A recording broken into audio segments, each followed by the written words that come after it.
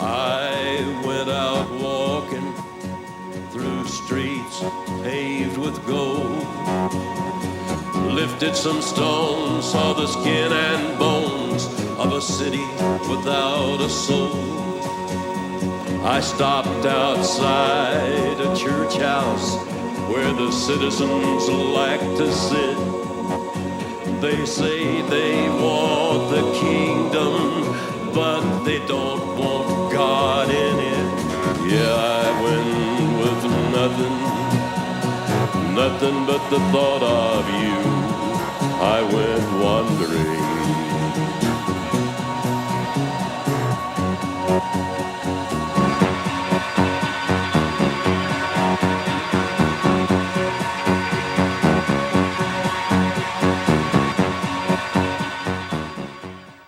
Live from the Mecca of Mormonism, Salt Lake City, Utah. This is Heart of the Matter, where Mormonism meets biblical Christianity face to face, and I'm your host, Sean McCraney. If you have family or friends who can't watch Heart of the Matter on live television here in Utah or Idaho or any parts thereabout, you can go to www.hotm.tv, click on live streaming video, and watch it live from anywhere in the world. Have you gotten off your couches and come to our weekly Bible study yet? I didn't think so. For all you chickens out there, we want to show you what it looks like here at our Bible study. So let's take a look.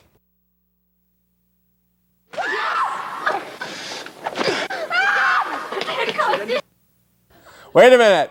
That was when my home teacher was visiting. Wrong clip. Let's go to the real Bible study.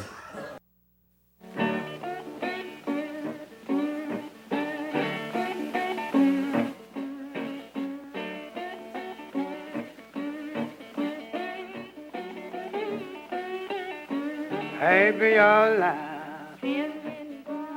happy your life,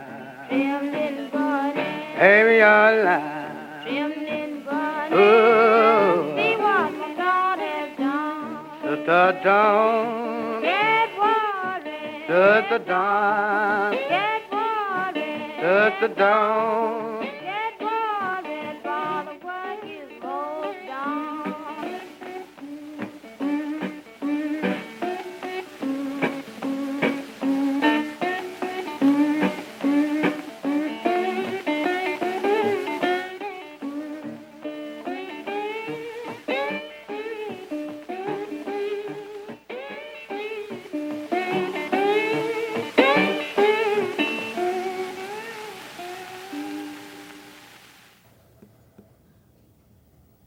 Like the sign says, join us every Sunday afternoon, 2:30 to 3:30. You can go to www.calvarycampus.com for more information like directions, etc. While you're driving to the study, tune into AM 820, The Truth, from 1 to 2 p.m. on Sunday afternoons. You can hear replays of Heart of the Matter. AM 820 is a great Christian radio station here in Salt Lake City and plays some excellent information, including Heart of the Matter on Sundays from 1 to 2.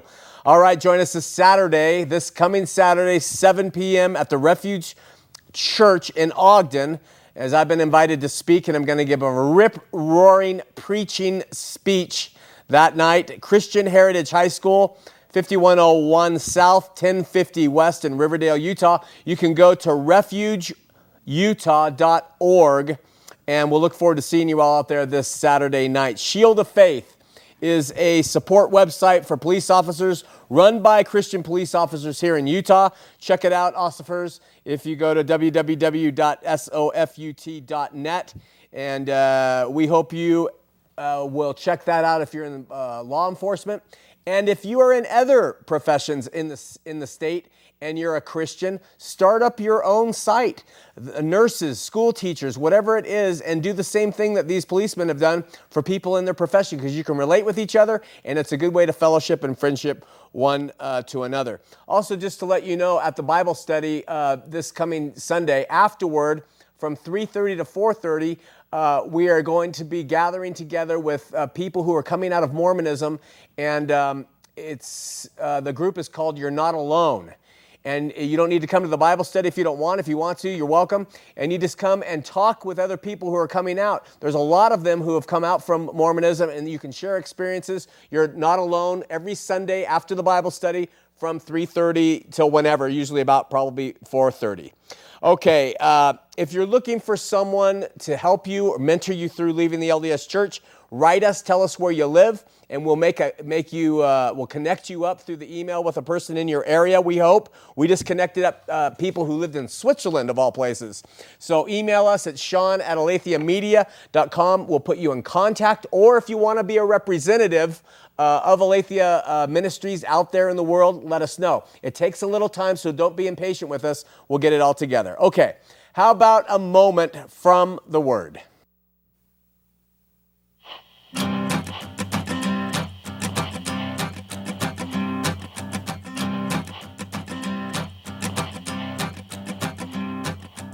Working our way through Matthew, we're at Matthew 16, beginning at verse 13, which says, "When Jesus came into the coast of Caesarea Philippi, he asked his disciples, saying, 'Whom do men say that I, the Son of Man, am?' And they said, 'Some say that thou art John the Baptist, some Elias, and others Jeremiah, or one of the prophets.' And he said to them, 'But whom say ye that I am?' And Simon Peter answered and said, 'Thou art the Christ, thou art the Messiah, the Son of the living God.' And Jesus answered and said unto him, 'Blessed art thou, Simon Bar-Jonah, for flesh and blood has not revealed it unto thee, but my Father which is in heaven. And I say also unto thee that thou art Peter, and upon this rock I will build my church, and the gates of hell shall not prevail against it.'" Okay, there is a ton of information in that. I'm just going to cover one aspect of it right now. There are three main interpretations of what Christ was saying to Peter at this time. The Roman Catholics take this position that Jesus was telling Peter, whose name Jesus gave him, Petros, it means little rock, that upon him he would build his church, upon Peter, and he would be the first pope. From this, the Roman Catholic Church is able to show a line of papal authority stretching all the way back to Peter, okay? The LDS Church, to some extent, agrees with the Catholic premise that Jesus established his church on Peter. They say he would be the first prophet. But that the Catholic Church and others quickly made a mess of things, which the LDS say was a universal apostasy. And therefore, in 1820, Joseph Smith, a 14-year-old boy, restored the lost priesthood that Peter had and back to the earth, and then restored Jesus' church. This being said, the LDS also use these very passages as proof texts for claims of modern revelation. When Jesus asked the question, "Who do you say that I am?" to Peter, and Peter's reply came not from men, but from the Father which is in heaven, the LDS say that this is indicative of that Jesus is going to build his church not only on authority, but he's also going to build it on revelation. Upon this, the LDS say this being revelation. Upon this, revelation, okay? The final general interpretation of these passages is the Protestant view, which I believe is absolutely the correct view, which states that when Jesus asked, "Who do people say that I am?" or "Who do you say that I am?" and Peter said, "Thou art the Messiah, the Son of the living God," that Jesus was saying it was this testimony. Thou art the Messiah, the Son of the living God. You are the Messiah. You are the Son of the living God. That it is upon this testimony, this rock, that his church would be built. Christians get support for this fact that in the Old Testament and in the New, Jesus is known as the rock with a capital R. And while Peter is known as a little pebble or a lowercase r. Now, this doesn't mean Christians throw Peter out, not at all. He was certainly the apostle which had the keys to open up the gospel there at Pentecost. He preached to the Jews there. Then he went to Cornelius and he preached the gospel first to the Gentiles. He was the one opening the doors for the gospel to come forward. So they don't throw Peter out. They just say he started it up. And then now with a foundation of prophets, Old Testament, and John the Baptist, apostles, the 12 in the New Testament, with Jesus Christ being the chief cornerstone, Jesus builds his church made up of believers We make up the building, and that's how they see it. If we were to take all three of these interpretations, Matthew 16, the Catholic, the LDS, the classic Protestant, and set them side by side, they almost have equal arguments on that single passage discussion alone. Almost equal arguments, okay? So somewhere in that mix comes the full truth of what it means entirely. Yes, we do govern the church by revelation. Yes, the church was founded upon an authoritative church. So that's why we have pastors and things. Somewhere in there is the truth. And it's the only thing in our discussion of Matthew that I have to say there's arguments on all sides. I got to be fair. But when we look at most of the other things we've talked about in Matthew, the LDS view just doesn't stand up at all. Okay, our ability to stay in the public eye is directly tied to your support of the ministry. We hope you'll prayerfully consider the following.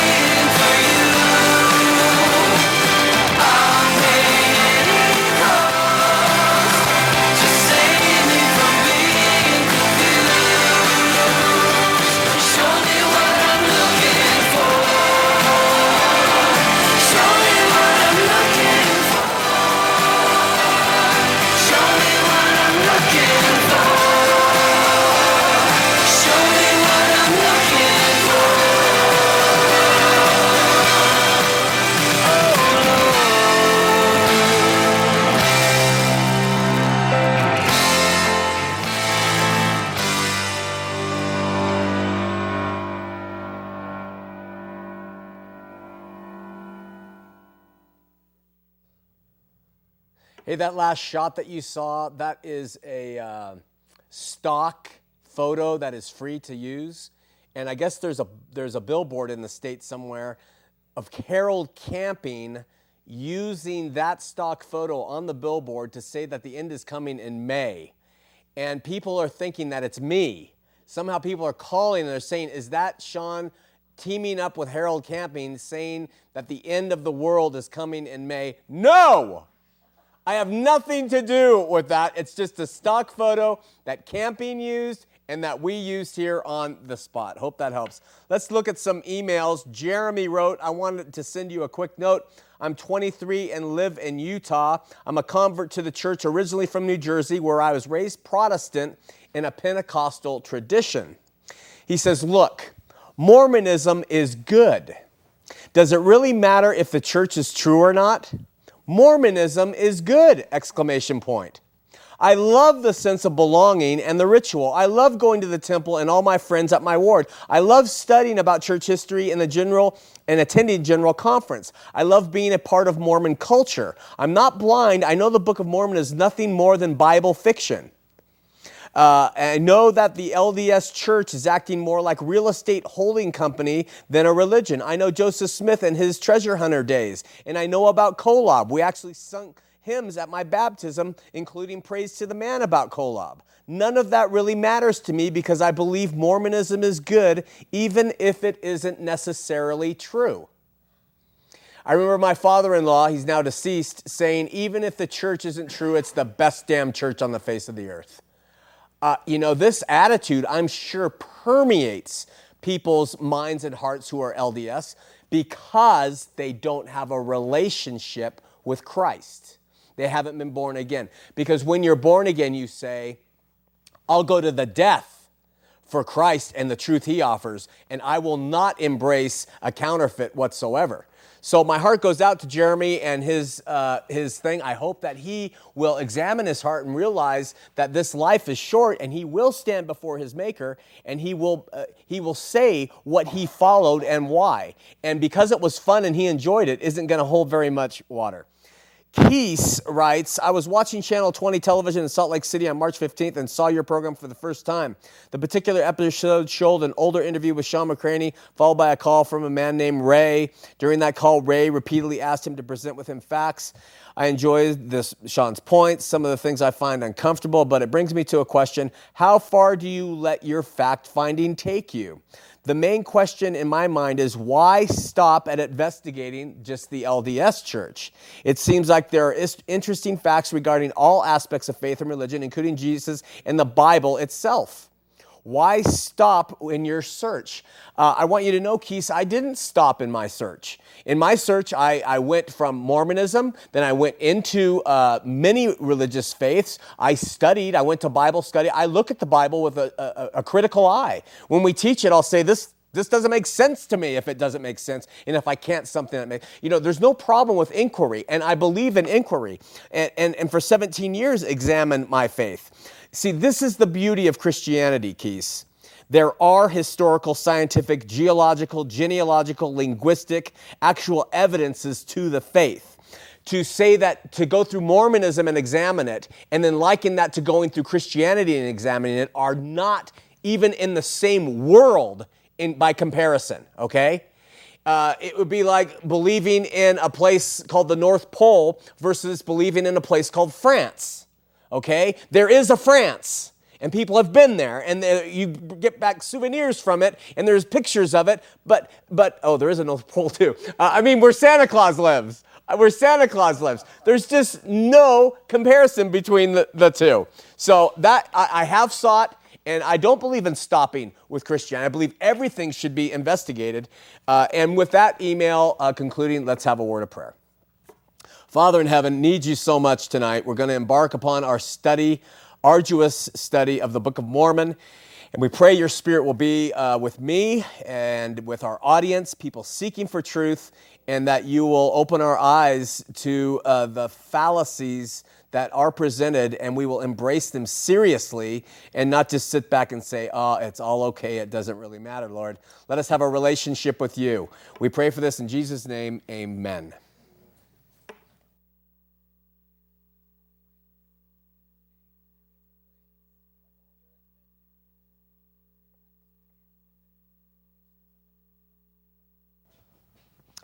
The difference between those who possess good faith, which means it leads to salvation and a relationship with the living God, and those who operate by bad faith, which leads to delusion and bondage, is those who possess good faith also have a complete dedication, no matter what the cost, to knowing truth with a capital T. Truth is not relative. Truth is truth, and to possess it, a person must be willing to embrace it no matter what the cost is. Epistemology is a big Greek word that describes a study of how we know things. It's just called epistemology. How we know something to be true or right or correct is one area of epistemology. Our university system is built upon the foundation that truth can be discovered, and even discovered through investigation and through education and through the scientific method. From antibiotics to space engineering to the cleaning products we use or the hair dye, we test, we examine theories and postulations in order to see if they're true or sound and correct. Faith and trust in a product or in a medicine, even if it's just a tile cleaner, is based on evidences, not abstractions, not fantasies, and not myths. History has proven that where formal and or informal education is lacking and a refusal exists to employ sound epistemological study, dangerous myths arise and they can flourish and they threaten people's freedom, they threaten their liberties. At times they can even threaten their very lives. Without valid evidences, informed decision-making, and a willingness to throw out the absurd and replace it with the actual, humankind has forever been victimized by placing their trust in an endless list of charlatans who kind of lurk beneath the surface of pseudosciences and financial scams and political depredations, and worst of all, in religious frauds. Adolf Hitler, as quoted by Joachim Fest, once said, quote, "What good fortune for those in power that people do not think." What good fortune for those in power that people do not think. Now, our grand creator designed human beings with an ability to reason and ruminate on information so as to make sound decisions on where to place our faith on sound, reasonable data. Contrary to popular opinion, God did not place us in a world void of evidence, nor does he expect us to receive him and his commands without it. You'll notice that the Bible didn't just fall out of the sky and land on some golden altar. It didn't just come to us that way, right? Instead, it was delivered processionally and in real time by real people, living, recited in real living history. No, our living God, for what I'm sure are innumerable reasons, supports and undergirds the faith he wants us to possess by providing it from things with material content and from the world in which we reside. Even the source of our salvation, Jesus Christ, once invisible, once God without a body, came to this earth and became material and took on a body of flesh and blood so that he could be touched and felt and seen and resurrected and talked to and learned. God works through the evidentiary material in which us humans live.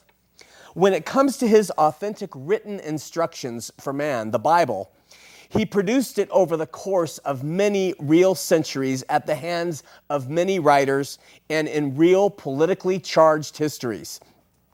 And though the Bible has been challenged and threatened with its very survival throughout the ages, it's been sequestered, it's been gathered and burned, it's been ridiculed, it has proven itself wholly reliable and consistent.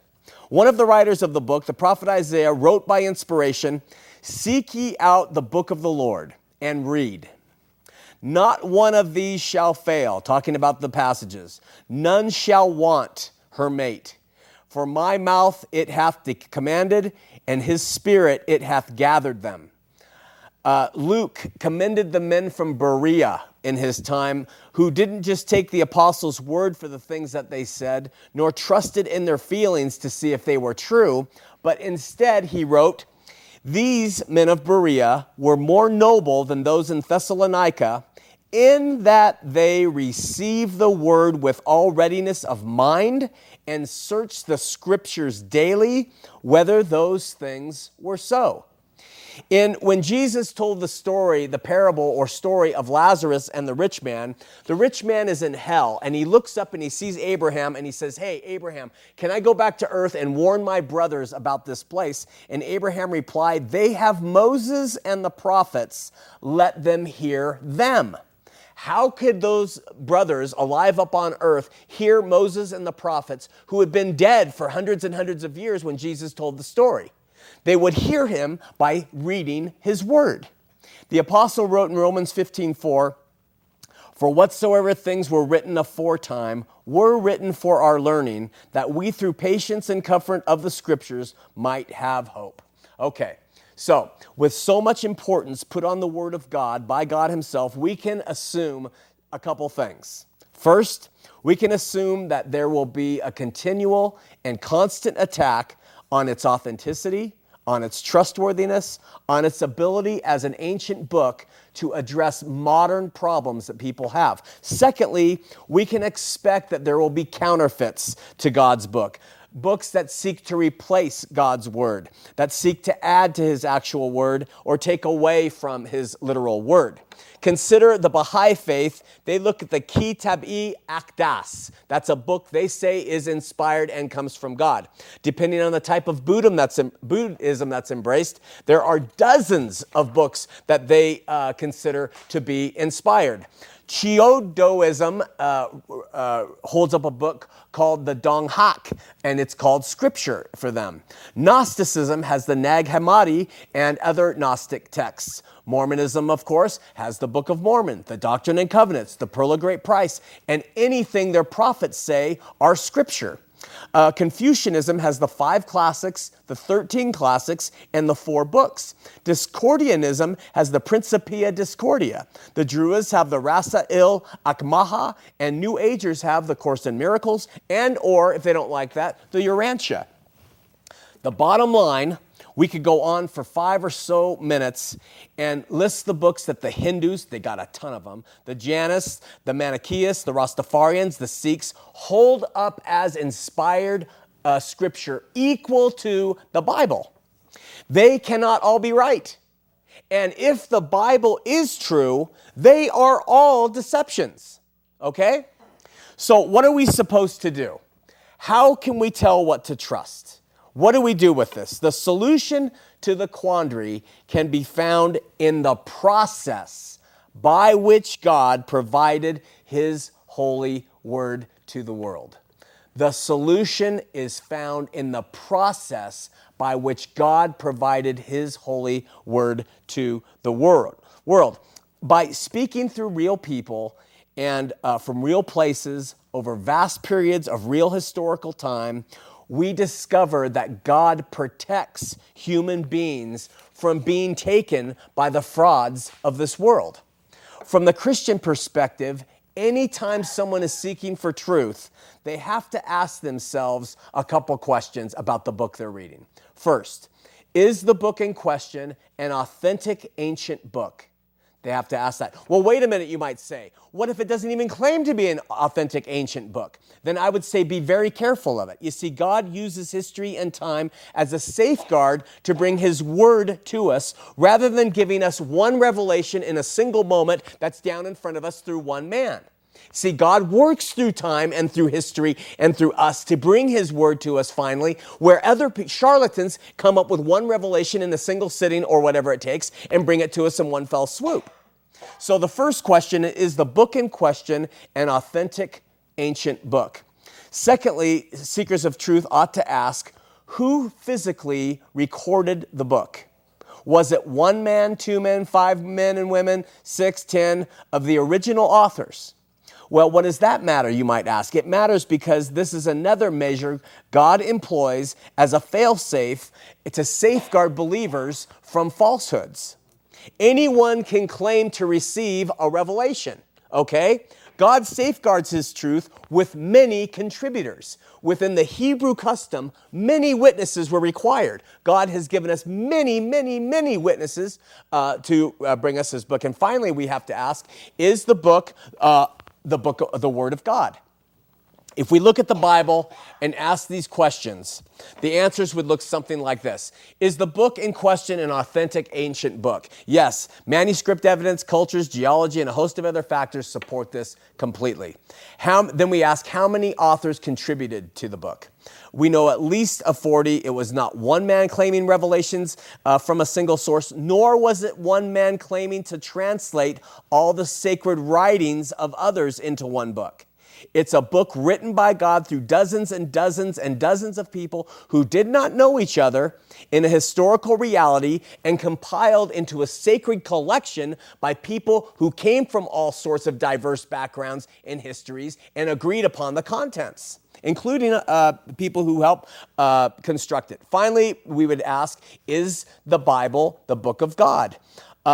We would reply, it claims to be. Now, I say that because Christians are not asked to believe the Bible blindly. We are told by God through His Word, study it out, to reason with Him, to show themselves approved through study, and to search unafraid of what we might find. Christians are to examine the book's proofs, especially in areas of prophetic fulfillment, continuity between the books, and its historicity. Listen, by this standard, Christians ought to also examine every other book that comes their way.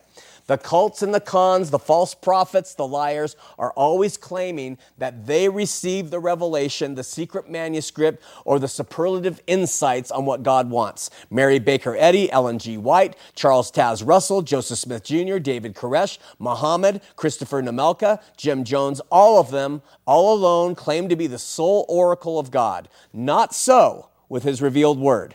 Now, those other books of supposed scripture that we just recited to you are often known for promoting goodness, sound living, and even godly bromides on how to love and how to be like Christ, okay? Many people ask, what's the harm, like the emailer earlier? If the book teaches good things, whether it's from God or not, does it even matter? In the book of 2 Peter 2:19, it says something very interesting about this.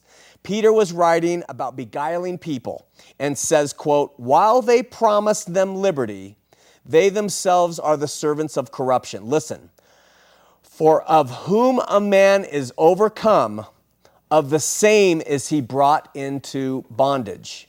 For of whom a man is overcome, of the same is he brought into bondage. What does it mean? It means that whatever influences you, to that you become a slave. Okay?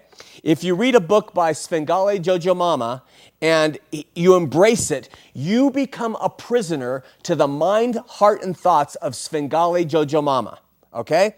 So it is with these false books of scripture. When you are overcome by one of them, or you devote yourself to one of them, or you're committed to one of them, you become captive to its author. Okay?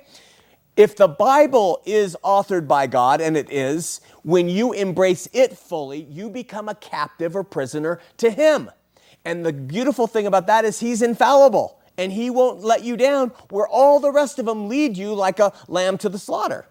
Romans 6:16 echoes the same sentiment, saying, know ye not that to whom ye yield yourselves servants to obey, His servants ye are to whom ye obey. So it gives you the same principle. I'll tell you right now, you look around Utah, the devout Mormons, you want to see the mind and heart of Joseph Smith, you look at the top and you look at the bottom and everything in between of Mormonism. That is his dream. That is what he and people are under his power, and they become servants to him and his dream because they've embraced what he said. But when you embrace the Bible, you become a slave and bondservant to the author of it, Christ. Okay. Finally, we also would ask if the work wholly supports the Bible itself. Is it an authentic book of Scripture? Was it written by one man or translated by one man or written by many men? Is it the Word of God?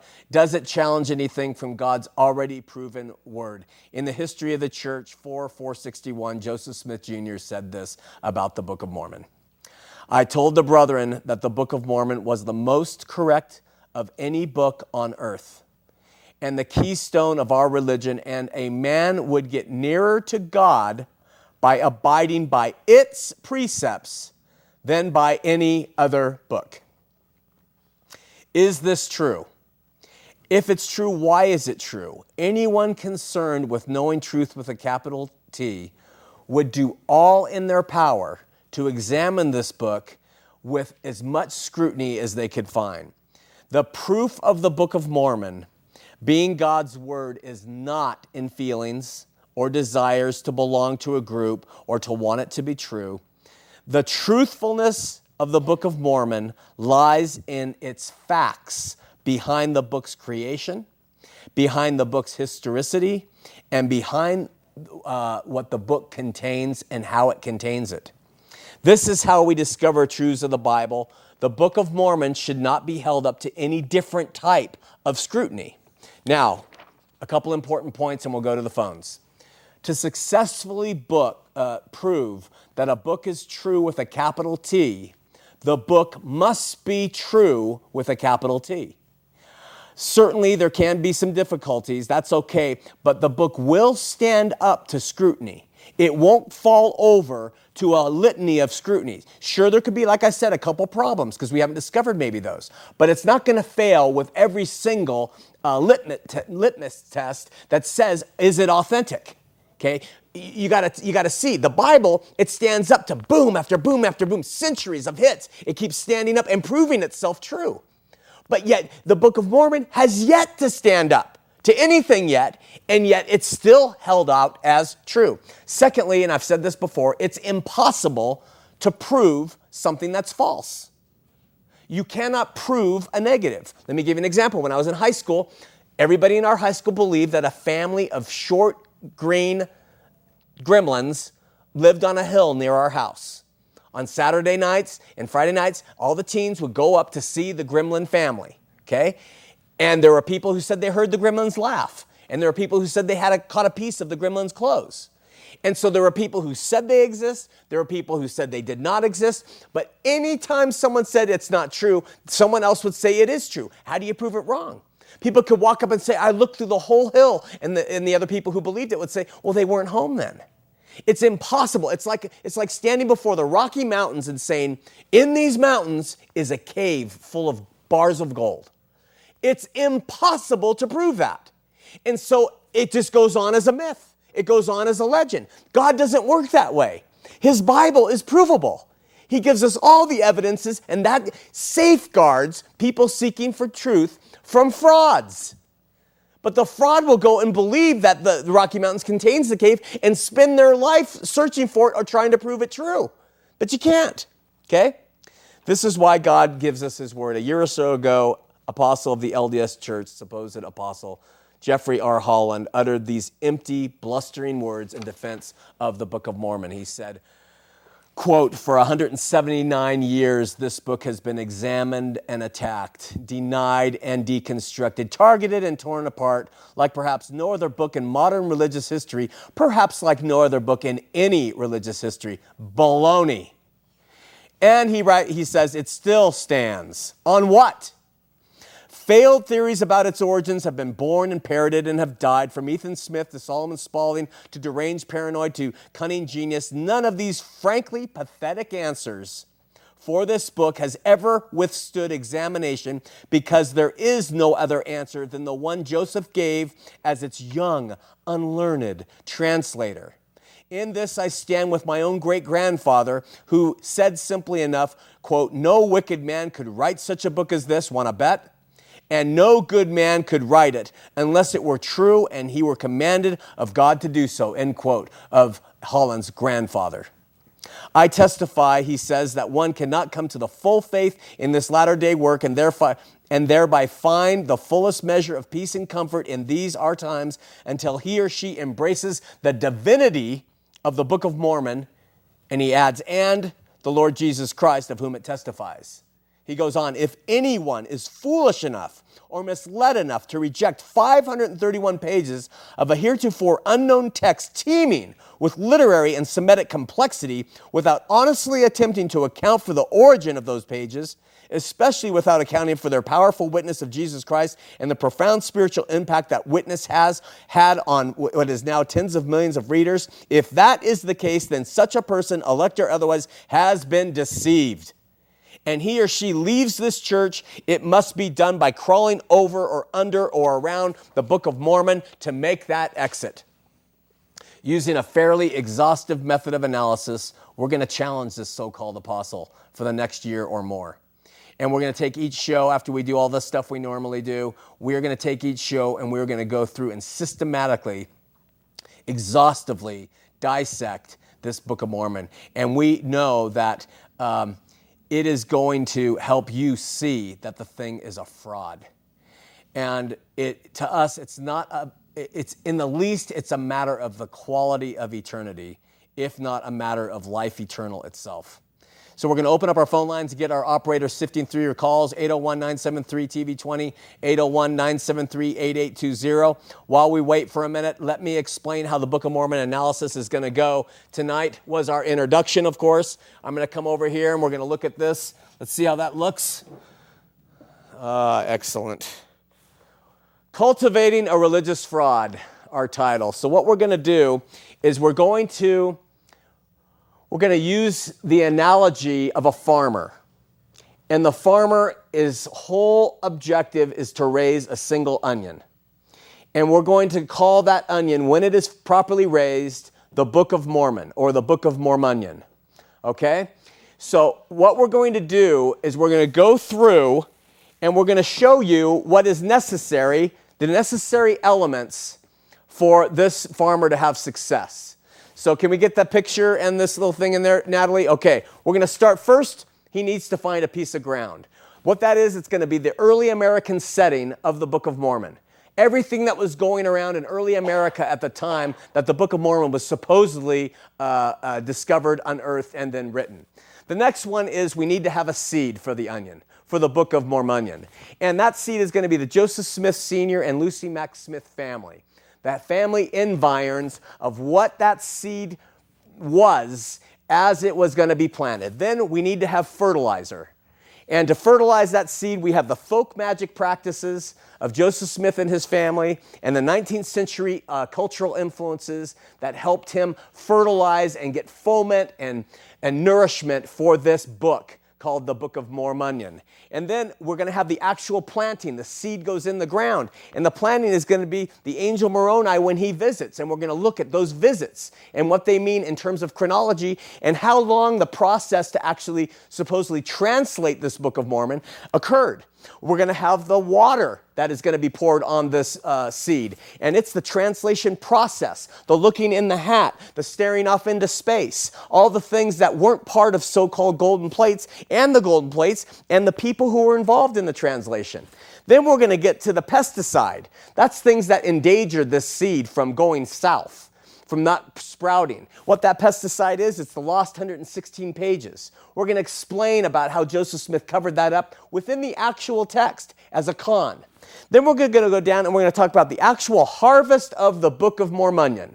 All right? And that's going to be the witnesses, the supposed witnesses, and we're going to hear about their testimonies, the 3 and the 8, and we're going to show you how those were not testimonies and how it's purported that they were, but they're not. And we're going to talk about Professor Charles Anton and what he said. We're going to talk about the publishing, and then we're going to take out the Book of Mormon itself. And once we do that, then we're going to go into the second part of our study, and that is we're going to take this giant onion, this Book of Mormon, and each layer, we are going to show you how that thing was constructed and what elements went into that book and what he extracted, whether he had help doing it, all the things that could have possibly and all the things that did certainly come to the construction of the book. And once we finish that, and that's going to be probably about 8 or 9 months, we are going to take the actual Book of Mormon and we're going to use everything that we've learned in the setup, in the onion itself, and we're going to open up the book, and we're going to go chapter by chapter, and we're going to show you all those elements within the Book of Mormon. We're going to show you the borrowing. We're going to show you the cultural themes. We're going to show you the borrowing from Masonry. We're going to show you themes that came about because of his own personal life. And by the time we're done, you're going to see the thing is nothing but an onion that makes people cry when they bear testimony of it. But that rots when it sits around for just a little bit while in the light of day. Okay? So that's what we're going to go with as we study the Book of Mormon. We have Ken from Orem, Utah. We have Todd from South Jordan. And we have Garrett from Honolulu, Hawaii on the phone. We're going to take them right now and finish up tonight. All right. Honolulu. Garrett, you're on Heart of the Matter. What's up? This is awesome. How you doing, man? Huh? You're on the air, Garrett. Well, that's awesome. As you probably know already, I'm from Hawaii, and I'm an awesome fan. My friends about your Shaka brada. My question was, actually, I hope you might know, but there's a U out here, and there's a huge Mormon temple. They're right in the middle of this huge tourist attraction.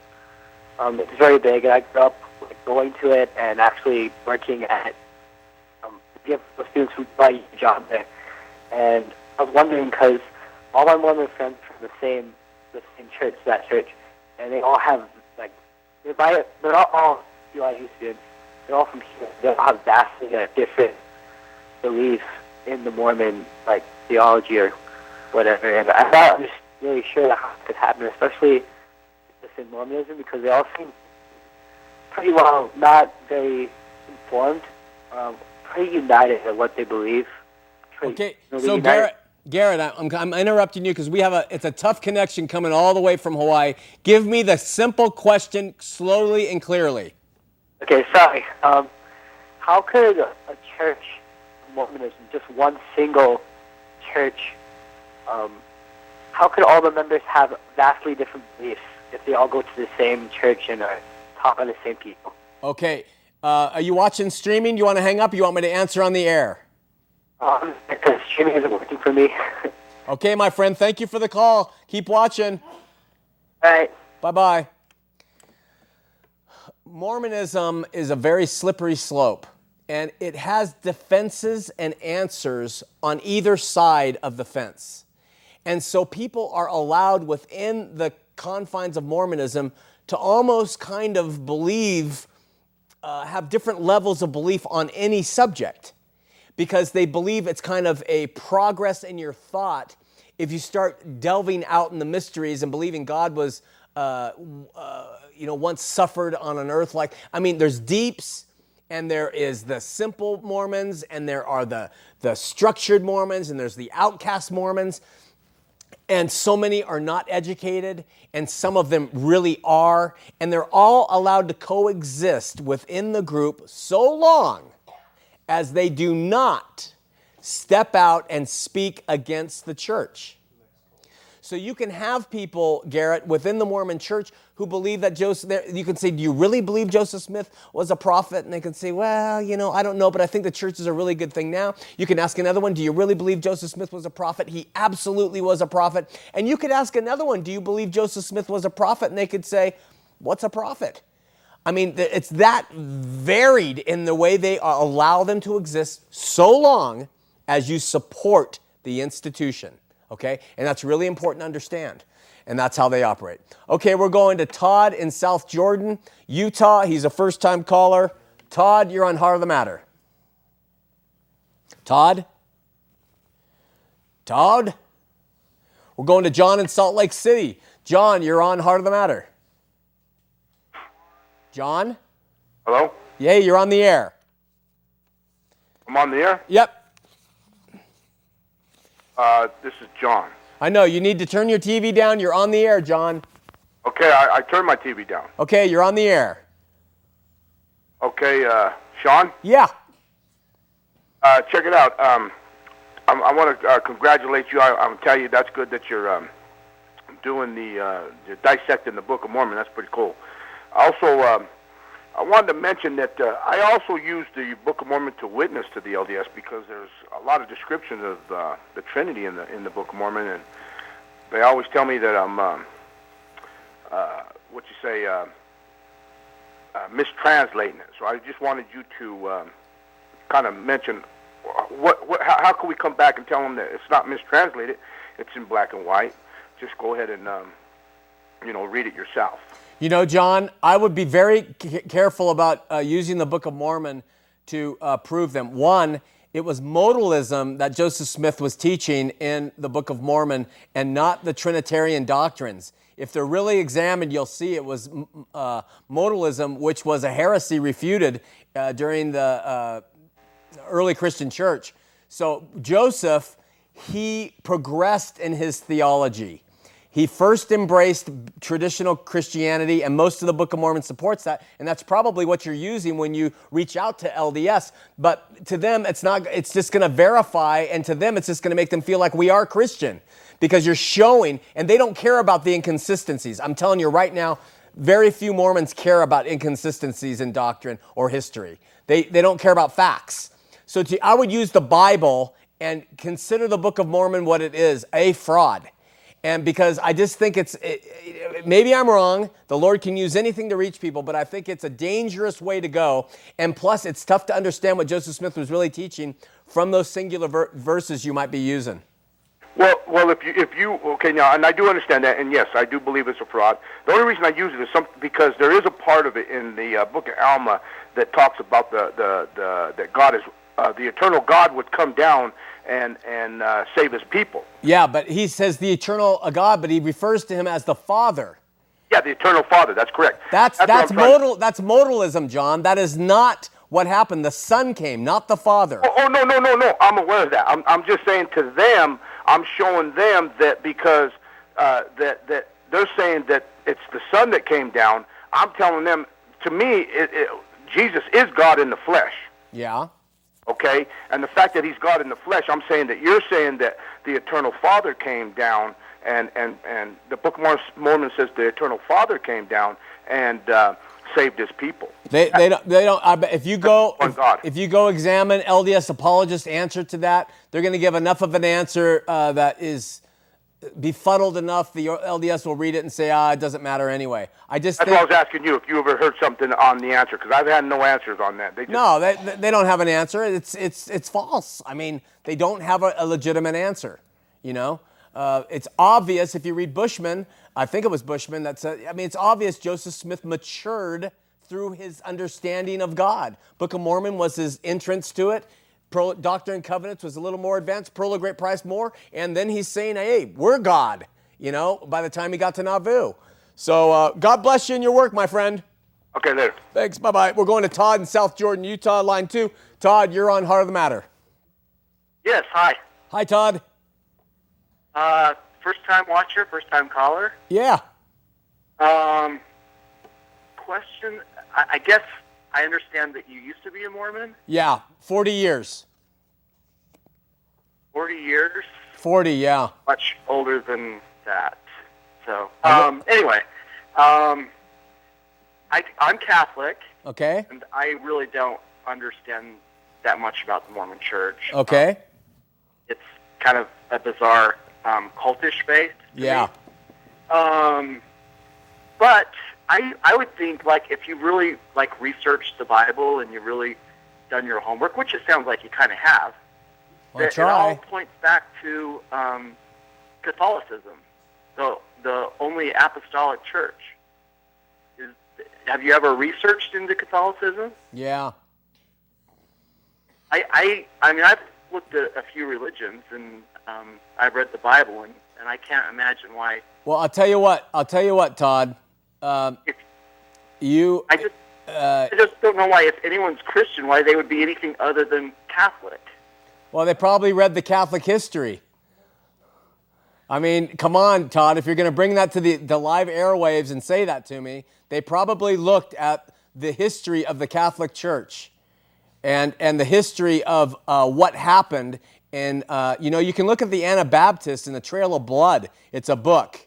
And it talks about how there were Christians that skirted the Roman Catholic Church and their escapades in the early history of the church. You know, I'm not picking on Catholics because all of church history stinks. But if you call and you say, hey, you should be Catholic over anything else, I think we could sit down and maybe prove you wrong. You know, what you need to do is have the relationship with Christ. The institution, it doesn't matter what it is not going to save you. So if Catholicism leads you to being born again, Todd, and to have a personal relationship with Christ and realize that you don't have to look to an infallible Pope and his edicts on this earth, and that you can go directly to Christ by faith, then you're okay. You want to be a Catholic, fine. You want to do the Eucharist? You want to pray to Virgin Mary? You want to do all those things with the saints and read a Bible that has all of the extra books in it? Go ahead. But I'm just telling you, an institution is not the answer, no matter what institution it is.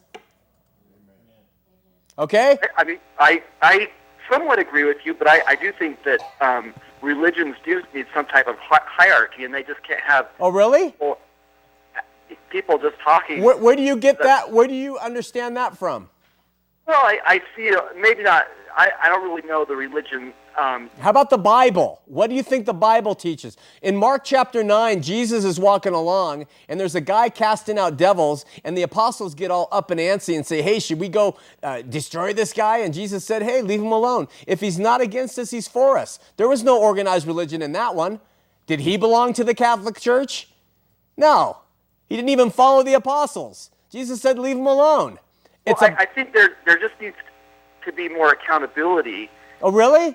To who? I mean, you can't have, like, these rogue Baptist churches running around and protesting funerals of dead soldiers. Well, you have rogue Catholic priests who are homosexuals and say homosexuality should be embraced by the church. If you look at the rogues, you're gonna find an issue anywhere you turn.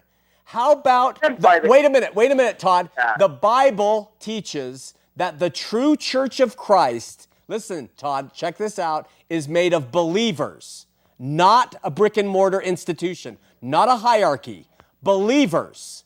And they could be Catholic, they could be Mormon, they could be Baptist, they could be all over, and they are who form the true church. You can read that actually in the Bible. But Catholics usually don't read the Bible, do they? Not really. All right, man. Check it out. Thanks for calling. Keep watching. All right. All right. Talk to you later. Bye-bye. All right. Ken from Orem, Utah. Ken, you're on Heart of the Matter. John, this is Ken. How you doing? I'm doing well. First-time caller. I just recently left the Mormon faith, and it's kind of crushing because you lose everything you believe in. Yeah. And it's hard to believe in anything when you've been steeped in so much deep doctrine your whole life. Yeah. Earlier in your show, you spoke about the Bible having archaeological evidence. You are exactly correct, and I agree with you and that the Book of Mormon evidence is very scant, and I'd agree with you there. However, here's my question for you. Yeah. With the Bible having such great archaeological evidence, it doesn't, tell you, how can one vet out that Christ was divine? Yes, I do believe in a man by the name of Jesus that walked the earth. Yeah. But how can you say with a surety that this was someone that was the Son of God? It's a great question, and it's a viable question, and it's a great springboard to start from in your position. I don't discount it. I have been there myself. But here's the thing. Give yourself an opportunity, Ken. Don't believe me or your bishop or a pastor or televangelist. Go and talk to this God who may or may not be divine. Tell him your thoughts. Say, I don't even know if I believe you're true. Say your true heart to him. But be honest and open and willing to receive what he will give you. This God will answer the humble heart. He does approve of the seeker. Even if you are a doubting seeker, go to him with whatever you have and lay it before him, Ken. And this is why I use that word know, and in the Greek, that gnosko, that knowing. In that Bible I believe in, one of the apostles who was walking with Jesus for years, John, he writes that we can know we have eternal life. We can know the truth. The truth shall make us free. So you have that right. Religions don't always tell you have the right. You have that right. I'm laying it back on you. You go before a maker, whether he's fictitious in your mind or real, and you challenge and say, please, open my eyes, open my ears. Now, Jesus said, those who don't hear, and this is what he said, Ken, not me, is they love the darkness more than the light. That's what he said. If you love the light more than the darkness, I promise you, you go to your Creator and you tell him, give me light, and your eyes will open. Then try opening that book, start at the Gospel of John, and just start reading it with eyes that were not twisted by the LDS, a Bible that is not LDS printed. Try doing that, Ken, and we'll see how it works. Okay, I appreciate it. Thanks for taking my call. You're welcome, my friend. God bless. Have a good night. You too. Hey, listen, if you want affordable automotive, go to Rick at 801-262-5610. Affordable Automotive in Murray, Utah. They are men of integrity, and they work on your car with integrity, and I appreciate them. It's not a paid advertisement. It's because I appreciate the kind of work they do. Next week, we're going to continue on with analyzing the Book of Mormon, and we're going to start getting into it. And I think it's going to be a wonderful experience for people to see the truth, because the truth will set them free, and that truth is Jesus Christ. See you next week.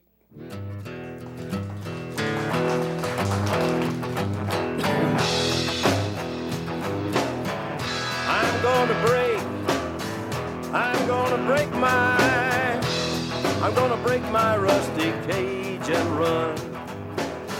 I'm gonna break my rusty cage and run.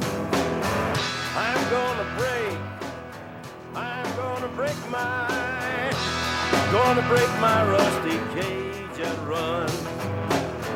I'm gonna